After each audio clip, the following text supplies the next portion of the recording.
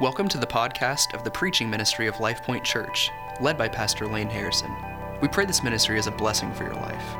For more information about Life Point, please visit lifepointozark.com. For more information and resources from Pastor Lane, please visit mlaneharrison.com.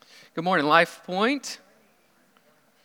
As Lane said, my name is Jonathan Holmes, and I'm the pastor of community here. If you have your Bible with you, if you would open to chapter 10 of the Gospel of Matthew this morning, we're going to be wrapping up our summer series called The Messiah's Mission, Ministry of Making Disciples. And we're going to be reading that final passage together this morning. But I have to confess this morning that I am a terrible hype man. I'm just bad at it. But not for the reasons that you might expect. You might expect that a hype man just gets someone excited about something. I get people too excited about something. I overhype things, if you will. And so this happens all the time in my life, that especially when I was a younger kid, I'd be telling a friend, listen, you have to see this movie. It will change your life. And they'll see the movie and they'll say, it was good. And I'm like, what? How is this possible? And then I would have a burger, and I'd be like, you have to have this burger. And they would say, this is McDonald's. And I'd be like, but it changes your life, right? And I would overhype things all the time. I wonder if you have that problem too, of just setting the bar so high that it doesn't matter if it's good or not, that the expectation is completely missed. This just happened with my wife, Amber, and I've realized this about myself, so I have a strategy now. And so I told her one evening, I said, listen, you have to watch this series.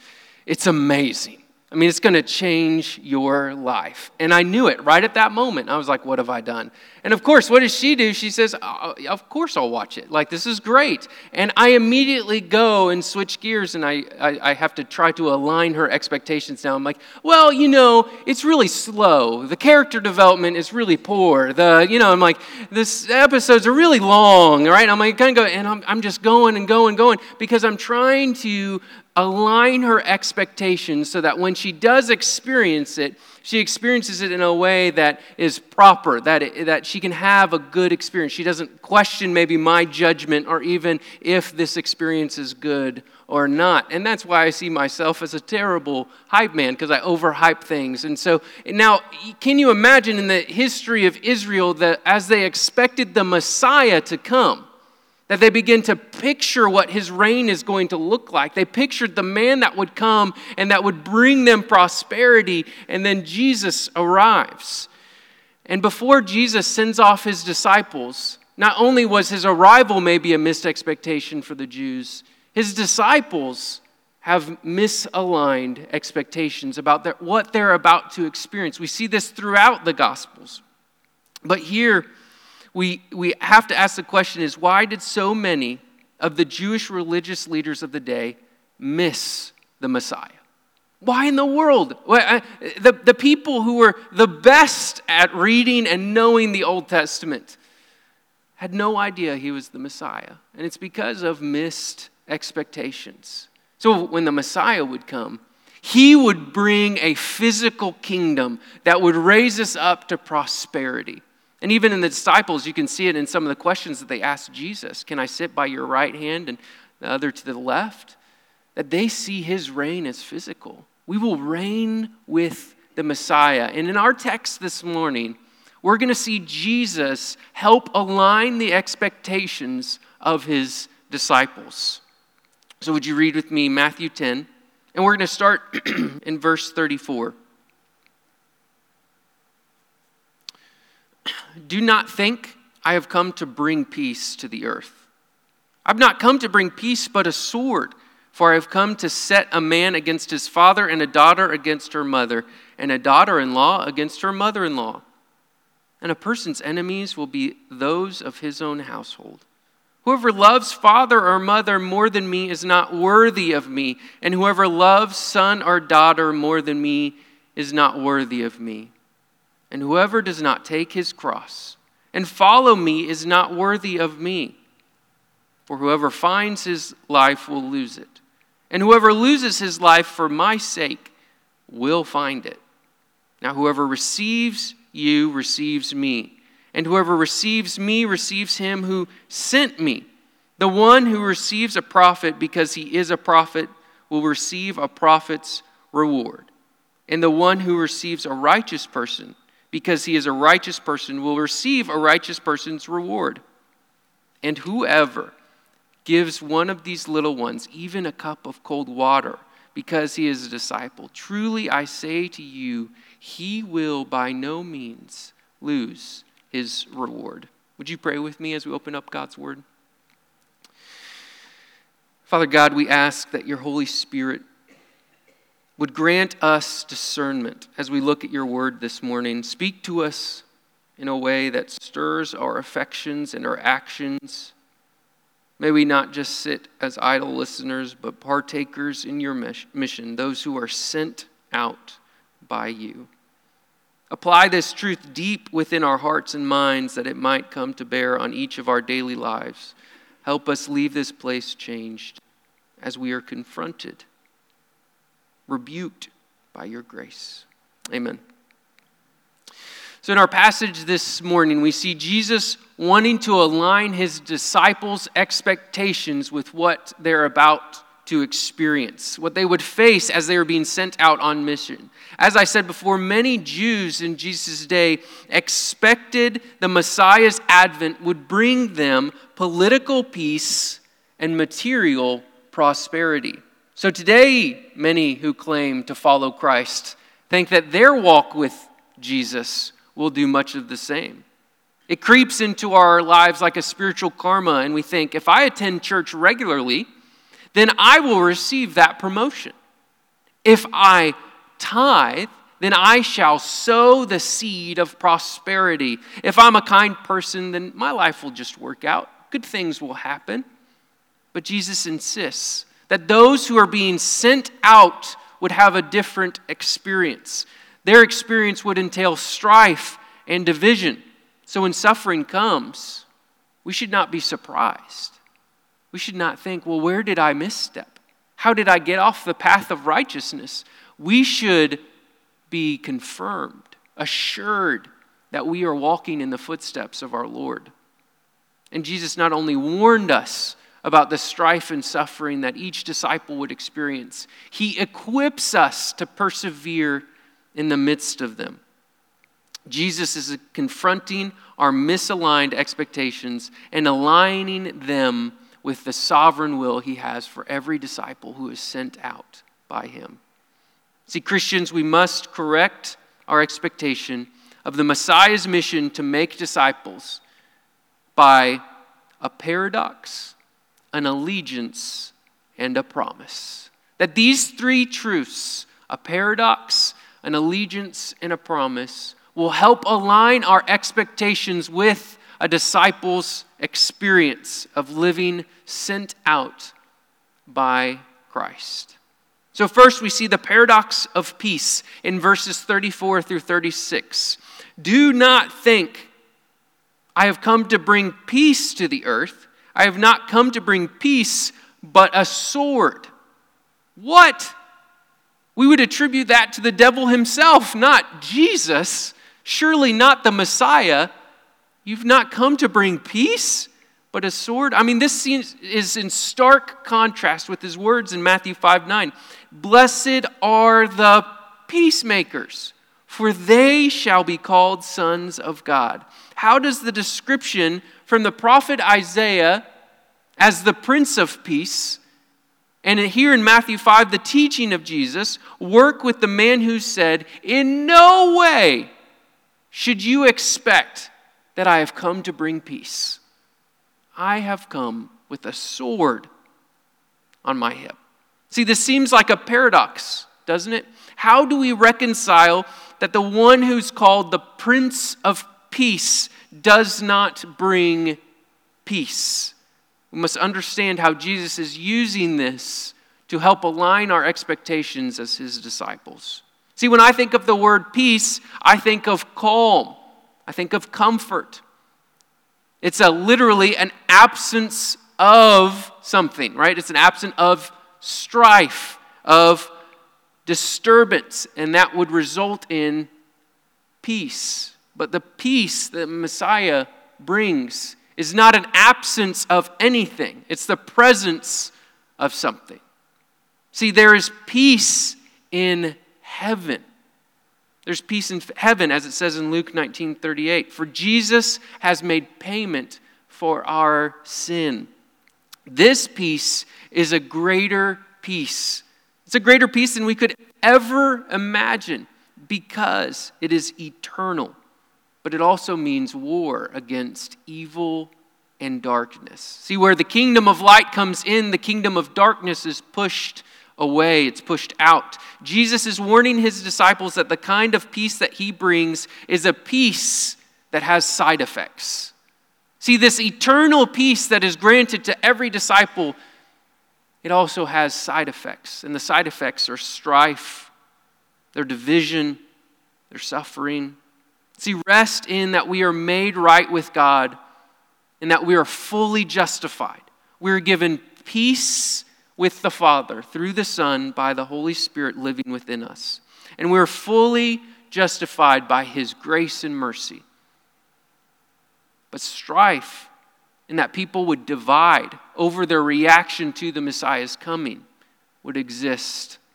See, A.W. Tozer once said, to be right with God often meant to be in trouble with men. See, if you're right with God, that a lot of times will bring trouble or division, you might say, as an experience of a disciple.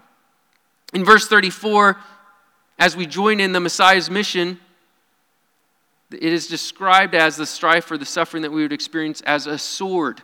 Now, see, the sword is, of course, not a literal sword used as a weapon, but it's a metaphor for separation, for division. For when you smash something with a sword, you expect it to divide it, to separate it, to cause destruction, separation. And as people respond differently to the invitation to repent and follow Jesus, a natural division occurs. Jesus is saying that when you use a sword, you should expect division.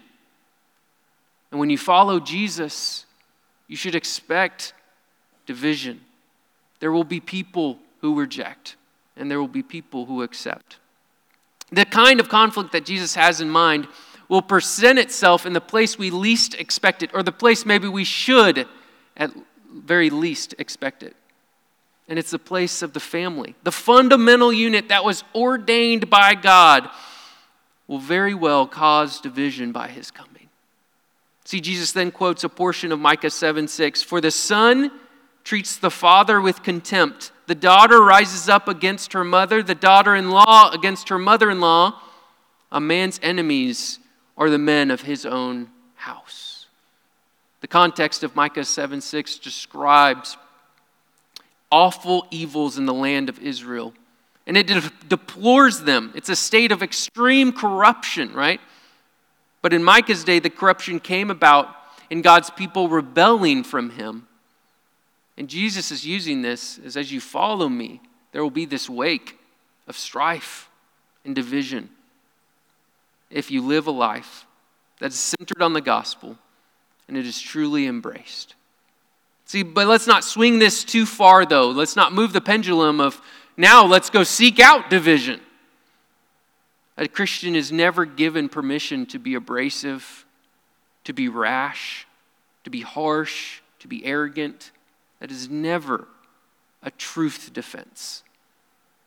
He is not encouraging you to be someone who thrives on division. We have enough of that. People seeking out ways to draw lines. Oh, you think that? Well, I think this. I guess we can't talk anymore. I'm going to unfollow you. The intention is not to divide or stand against, but is rather the natural result of a life lived for the gospel. See, in the Bible, often a result or a consequence is expressed as if they were intentions of the speaker. The divisive result of the Messiah's advent is not the intention, it is the result. So to intend division is wrong. Before there to be division as a result of you following the Lord, should happen. It's a natural occurrence. But to intent, to divide, to separate, to harm is wrong. J.C. Ryle said, "So long as one man believes and another man remains unbelieving, so long as one is resolved to keep his sins and another is desirous to give them up, the result of the preaching of the gospel will mean division. He brings peace, but that peace divides the world between those who have embraced that peace and those who have rejected it and opposed it." Many years ago, I was sitting with a middle school student. He came at one of our outreaches with a friend. He had been around for a little bit. I didn't know his story, but that night he professed faith in Jesus Christ. And so I was sitting with him and talking with him, and I said, "Man, so tell me about your family." And his immediate reaction was, "They're not going to like this." I was like, "Oh, wow. Did not expect that. They're not going to like this." And so he came back a few times after that, and every once in a while when I would see him, I would be able to have the conversation with him. "How are you doing?" And he's, one time he just said, "I'm not doing good." It's like, "What's going on, bud? Like, what's wrong?" And he said, "Man, my parents are all over me because I'm actually following the Lord. My dad is making fun of me because I'm reading my Bible. My mom was yelling at me the other night because if Jesus is so strong, why doesn't he help us?" And it just broke my heart. This young man, the 7th grader, accepted the Lord. And he was experiencing the truth of this. And just because if we live in a Christian bubble or we've been blessed with a household that's godly, that it exists, friends. This is not something that we write off. It's something that's a real experience for many. And this is what the Prince of Peace is talking about. Now you must understand that I've not come to bring peace. I've brought a sword. There will be division. Jesus is trying to wake up his disciples. He's shaking them before he sends them out, saying you have to know your expectations are not aligned with what your experience is going to be. And I know this. I know what you're going to experience. I know the path that's been set before you because I'm walking it. And the one who brings peace will have the side effect of strife and suffering and division. So how do we understand this paradox of peace? Jesus, the Prince of Peace, has indeed brought peace, but the kind of peace that he has brought is much greater than we've ever expected. And it doesn't mean that conflict and division will cease. Their expectations had been so solidified around the idea of the advent of the Messiah would bring physical prosperity. It would bring a new kingdom that they could finally have comfort and hope in. But his plan was so much greater than that. The Lord's plan was, as he was sent by the Father, to establish a kingdom that goes beyond generations. It's not just a physical kingdom, although that will come. There's a spiritual kingdom of today that has come. More real than any kingdom we could ever be a part of in our lives. The peace that Jesus offers is eternal peace with God. We are made right with him by the blood of Christ. And how you respond to that invitation will result in division in this life. These close-knit relationships, as people respond differently, might break. They might fracture. And as a Christian, we don't seek out that division and that fracturing. We attempt to restore it with grace, kindness, forgiveness, and mercy. But we should not be surprised when we experience it. So first, we must align our expectation to the Messiah's mission by understanding the paradox of peace. And then we see an allegiance to Jesus before everything and everyone in verses 37 through 39. Whoever loves father or mother more than me is not worthy of me. And whoever loves son or daughter more than me is not worthy of me. And whoever does not take his cross and follow me is not worthy of me. Whoever finds his life will lose it. And whoever loses his life for my sake will find it. Here we have 3 times it says, is not worthy of me. And then a summary statement is given in verse 39. The critical phrase for us, though, is more than me. Jesus taught through and through that, yes, we must love and serve one another, but we must love Jesus more. See, this is an incredible claim because in Judaism, there was no greater relationship than your relationship with your family. There should not be division. There should be love. There should be grace in there. There should be strong relationships. And here Jesus is saying, yes, love your family, but your love for me should be so much greater. It should look like that love doesn't even exist. That your love for me should be so overwhelming. It should be supreme in your life more than anything else. See, Jesus is not forbidding his followers to love their parents or their children. He's assuming they do, in fact, love them. But he is teaching that their attachment to the members of their family must never usurp their attachment or their allegiance to Jesus. See, Jesus rightfully places him as first and most loved, as beloved. He is the one, the apple of our eye. And our love and allegiance to Jesus must come before anyone else and anything else. There is no relationship, no possession, no achievement, no career that should come before the Lord.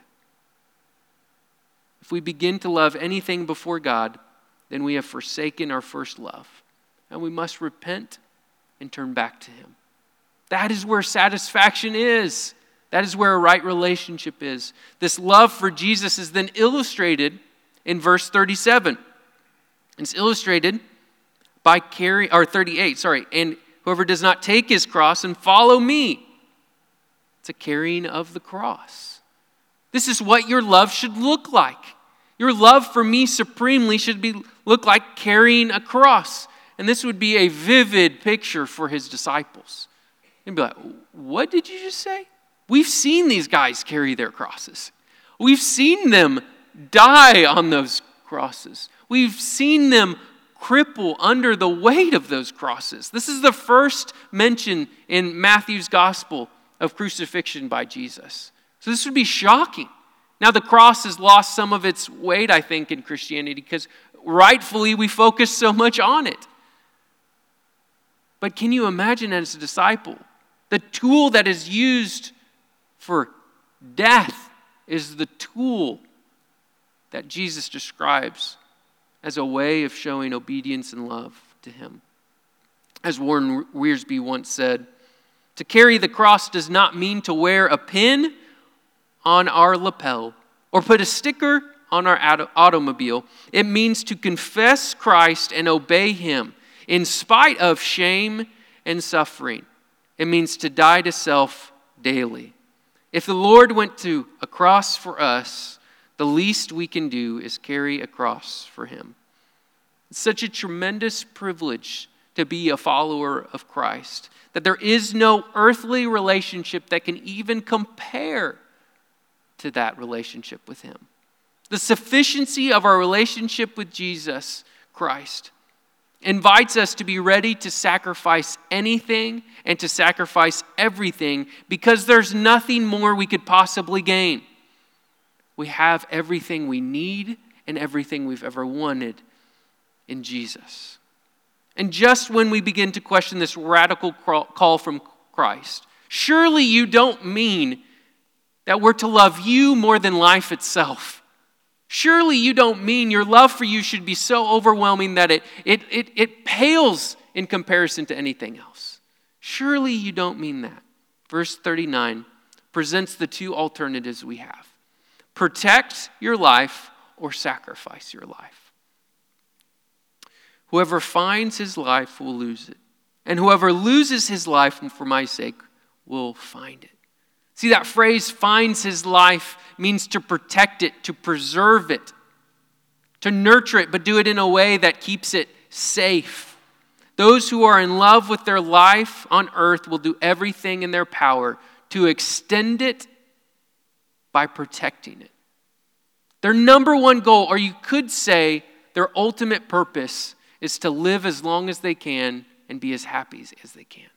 That their comfort is the first thing they protect. Their time is the first thing that they try to extend. But their life, though protected from all danger, will pass away. For they will at last die. And having tried to protect their life, they will lose it. Having tried to protect everything they have, their comfort, their dreams, their careers, their success, their whatever, relationships, they will lose it. And that will bring eternal torment. There's no middle ground, church. There's no middle ground. Either you protect your life and you lose it, or you lose your life for Christ's sake, sacrificing your life, and then you will gain. If you live with the aim to protect only our own interests, then we will be losers. But if we die to self with the aim to glorify God, we'll be winners. Because the success is not determined by how much you sacrifice. It is determined by His sacrifice, what He's done. Whoever finds Christ finds life. Let that hold on to you. Whoever finds Christ finds life. There's nothing more to gain. You have it all. Proverbs 8:35, "Whoever finds me finds life and obtains favor from the Lord." More than we could ever imagine.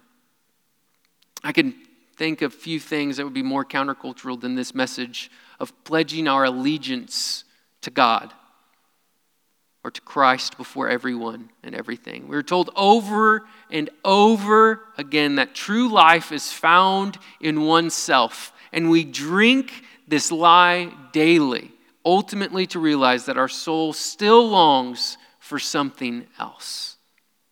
The farther we drink, the more we thirst. See, it tastes good on the tongue and then rots out our insides. We're quick to declare our love for ourselves, to protect what we have and do whatever it takes to have a good life. But this is not the picture of the gospel. See, the picture of the gospel is a life lived, anxious to see the glory of the Lord. Anxious to see the kingdom of God realized today. And that does not take protection, that takes perseverance amidst suffering. See, I remember a story I read about where one saint was looking at a beautiful painting of Jesus on the cross. And here was his thought as he looked at this. If Jesus has done this for me, then what is the limit for what I should do for Him? Will I ever find that line? Okay, I shouldn't sacrifice anymore because I think we're even. I think we're good. No. It just keeps going. He sacrificed everything so we can be faithful in walking with Him. You may have to sacrifice your personal ambitions. You may have to sacrifice comfort. You may have to sacrifice a little bit of pleasure. You may have to sacrifice the enticement of entertainment or even a career. But that sacrifice pales in comparison with what He has already sacrificed on your behalf. There is no getting even. There is just an imitation. You might have to lay aside everything.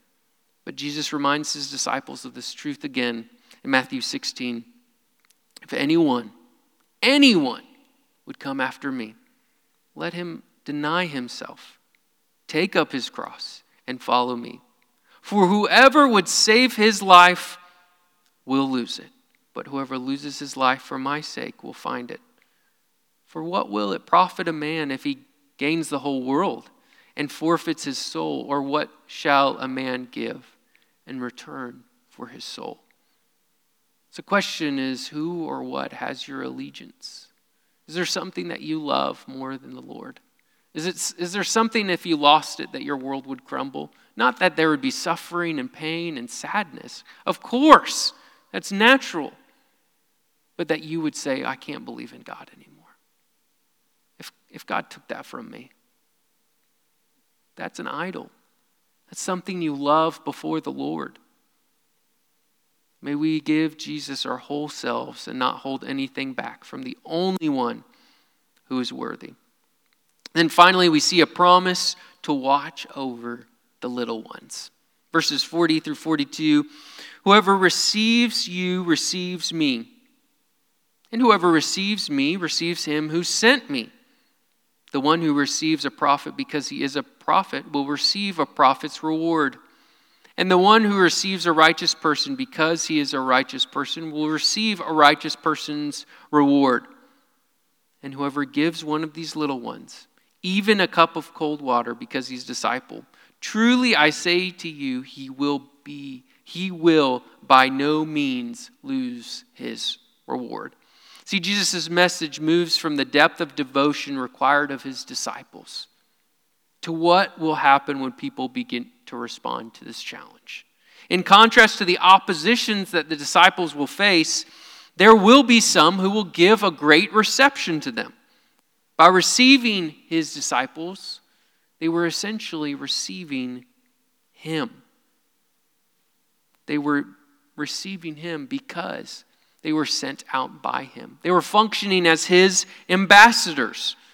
Whatever is done to his disciples, Jesus declares that it is done even unto himself. And as you treat these men who I'm sending out, you're treating me. One commentator said this, the thought is that of the outworking of one great divine person, in which the Father, Jesus who had been sent out by the Father, and the disciples who were being sent out by Jesus, all had their part. They were so closely connected that any honor paid to the disciples had to be regarded as something that overflowed to Jesus and to the Father. That their connection was so close that the Father sent the Son sent the disciples, also sent the Spirit of God to us so that we would be sent. And as one treats us, as one treats his disciples, that's how they're treating the Lord. It's not a personal attack. It's a division. Notice that Jesus points out even the smallest act of kindness, like giving a cup of cold water to one of the little ones. That will receive a great reward. See, Jesus is not speaking of a small service rendered to a great person, but a small act of kindness delivered to a small person. See, even this type of kindness will not go unnoticed from God, who is always watching, who always knows, and who's always caring. It's important to understand that this topic of the final section is one of discipleship, not sonship. See, we are welcomed as children of God through faith in Christ by grace of God. Period. That's it. Our justification does not depend on our sacrifice. Our justification does not depend on what we do. It is already done, finished, and it is finished upon the cross, and it is secured in the empty tomb. That relationship is secure in what Christ has done on our behalf. That really is good news. We enter this path of discipleship after we are welcomed in as sons and daughters of God. And this path of discipleship will lead us to obedience of his will. And that obedience of his will, there will come division, there will come conflict, but there will come those who come before us, come with us, who respond well, even in acts of kindness, but in reception of the message. The fact that we are children of God does not change. But what discipleship looks like and what we're called to do does change. And so the invitation this morning is twofold. Are you in a relationship with God? That's the first question. You can't get to discipleship without sonship. You can't follow the Lord without trusting that he has already accomplished everything you need. Do you feel that this morning? That grace and mercy. Jesus doesn't love you more when you're good. He doesn't love you more. There's nothing you can do or not do to make him love you more. His love is secure in what he has done for you. The second invitation is, are you active in discipleship with God? Are you active in discipleship with God? The question is interesting to think about. What is God's posture towards you right now? Are his arms crossed? Is he leaning away and he's going, oh man, when are you going to get it together? Man, I just need to give you a little bit more time. Right when you're good, I'll take you because you're just still not there yet. Is he turning his back to you? Saying, I'm going to cover up my ears so I don't hear this. We laugh at that, right? We think, there's no way, I don't believe that. And we give the right theological answer, right? It's not that he's distant, it's that he's beside us. By the Spirit, interceding for us. But we don't feel that. We definitely don't act that. We act like we're trying to prove ourselves. We're like, see, I am worthy of this.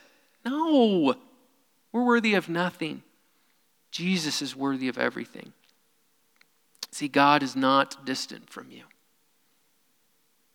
He is with you, and that being with you causes you to move. It's not an idol. It's not sitting beside you holding your hand.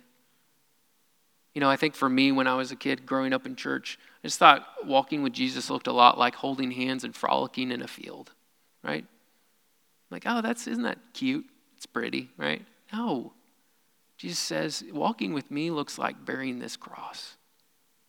And when you say, I can't take one more step, you say, I'm taking the steps for you. It's because you're trying to take the steps yourself. Lean in on me. Christians, we must correct our expectation of being sent out on the Messiah's mission to make disciples. And we do this by understanding the paradox of peace. We do this by pledging allegiance to Jesus before everything and everyone. And we do this by believing in the promise to watch over the little ones.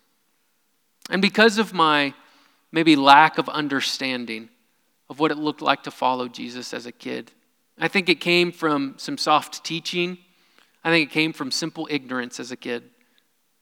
That whenever I did face suffering, when I faced the cost of discipleship, I went, what? No one told me about this. You mean walking with the Lord is going to cost me something? I thought this was supposed to give me something. That I questioned his faithfulness. I questioned the Lord's goodness. And these bad assumptions, this ignorance, and maybe some soft teaching caused me to have a real conflict of faith. Man, is he real? Is this true? And as Jesus is sending you out on mission, he's taking you by the shoulders. And he's saying, man, your expectations are not aligned with mine. I need to align these. You need to understand what you're about to experience. You must know that the world is going to try to eat you alive like wolves with sheep. But don't fear, for I will be with you. When you can't take one more step, I will give you the strength you need. You're to boast in your weakness, not your strength. Boast in mine. I am watching and I am with you. Don't let your missed expectation cause you to doubt God. Church, this morning we confront our misaligned expectations of comfort, of happiness, of circumstantial happiness, of success. And we lay them before the throne. And we hear the call of Christ. Everyone who follows me, everyone must carry their cross. Would you pray with me?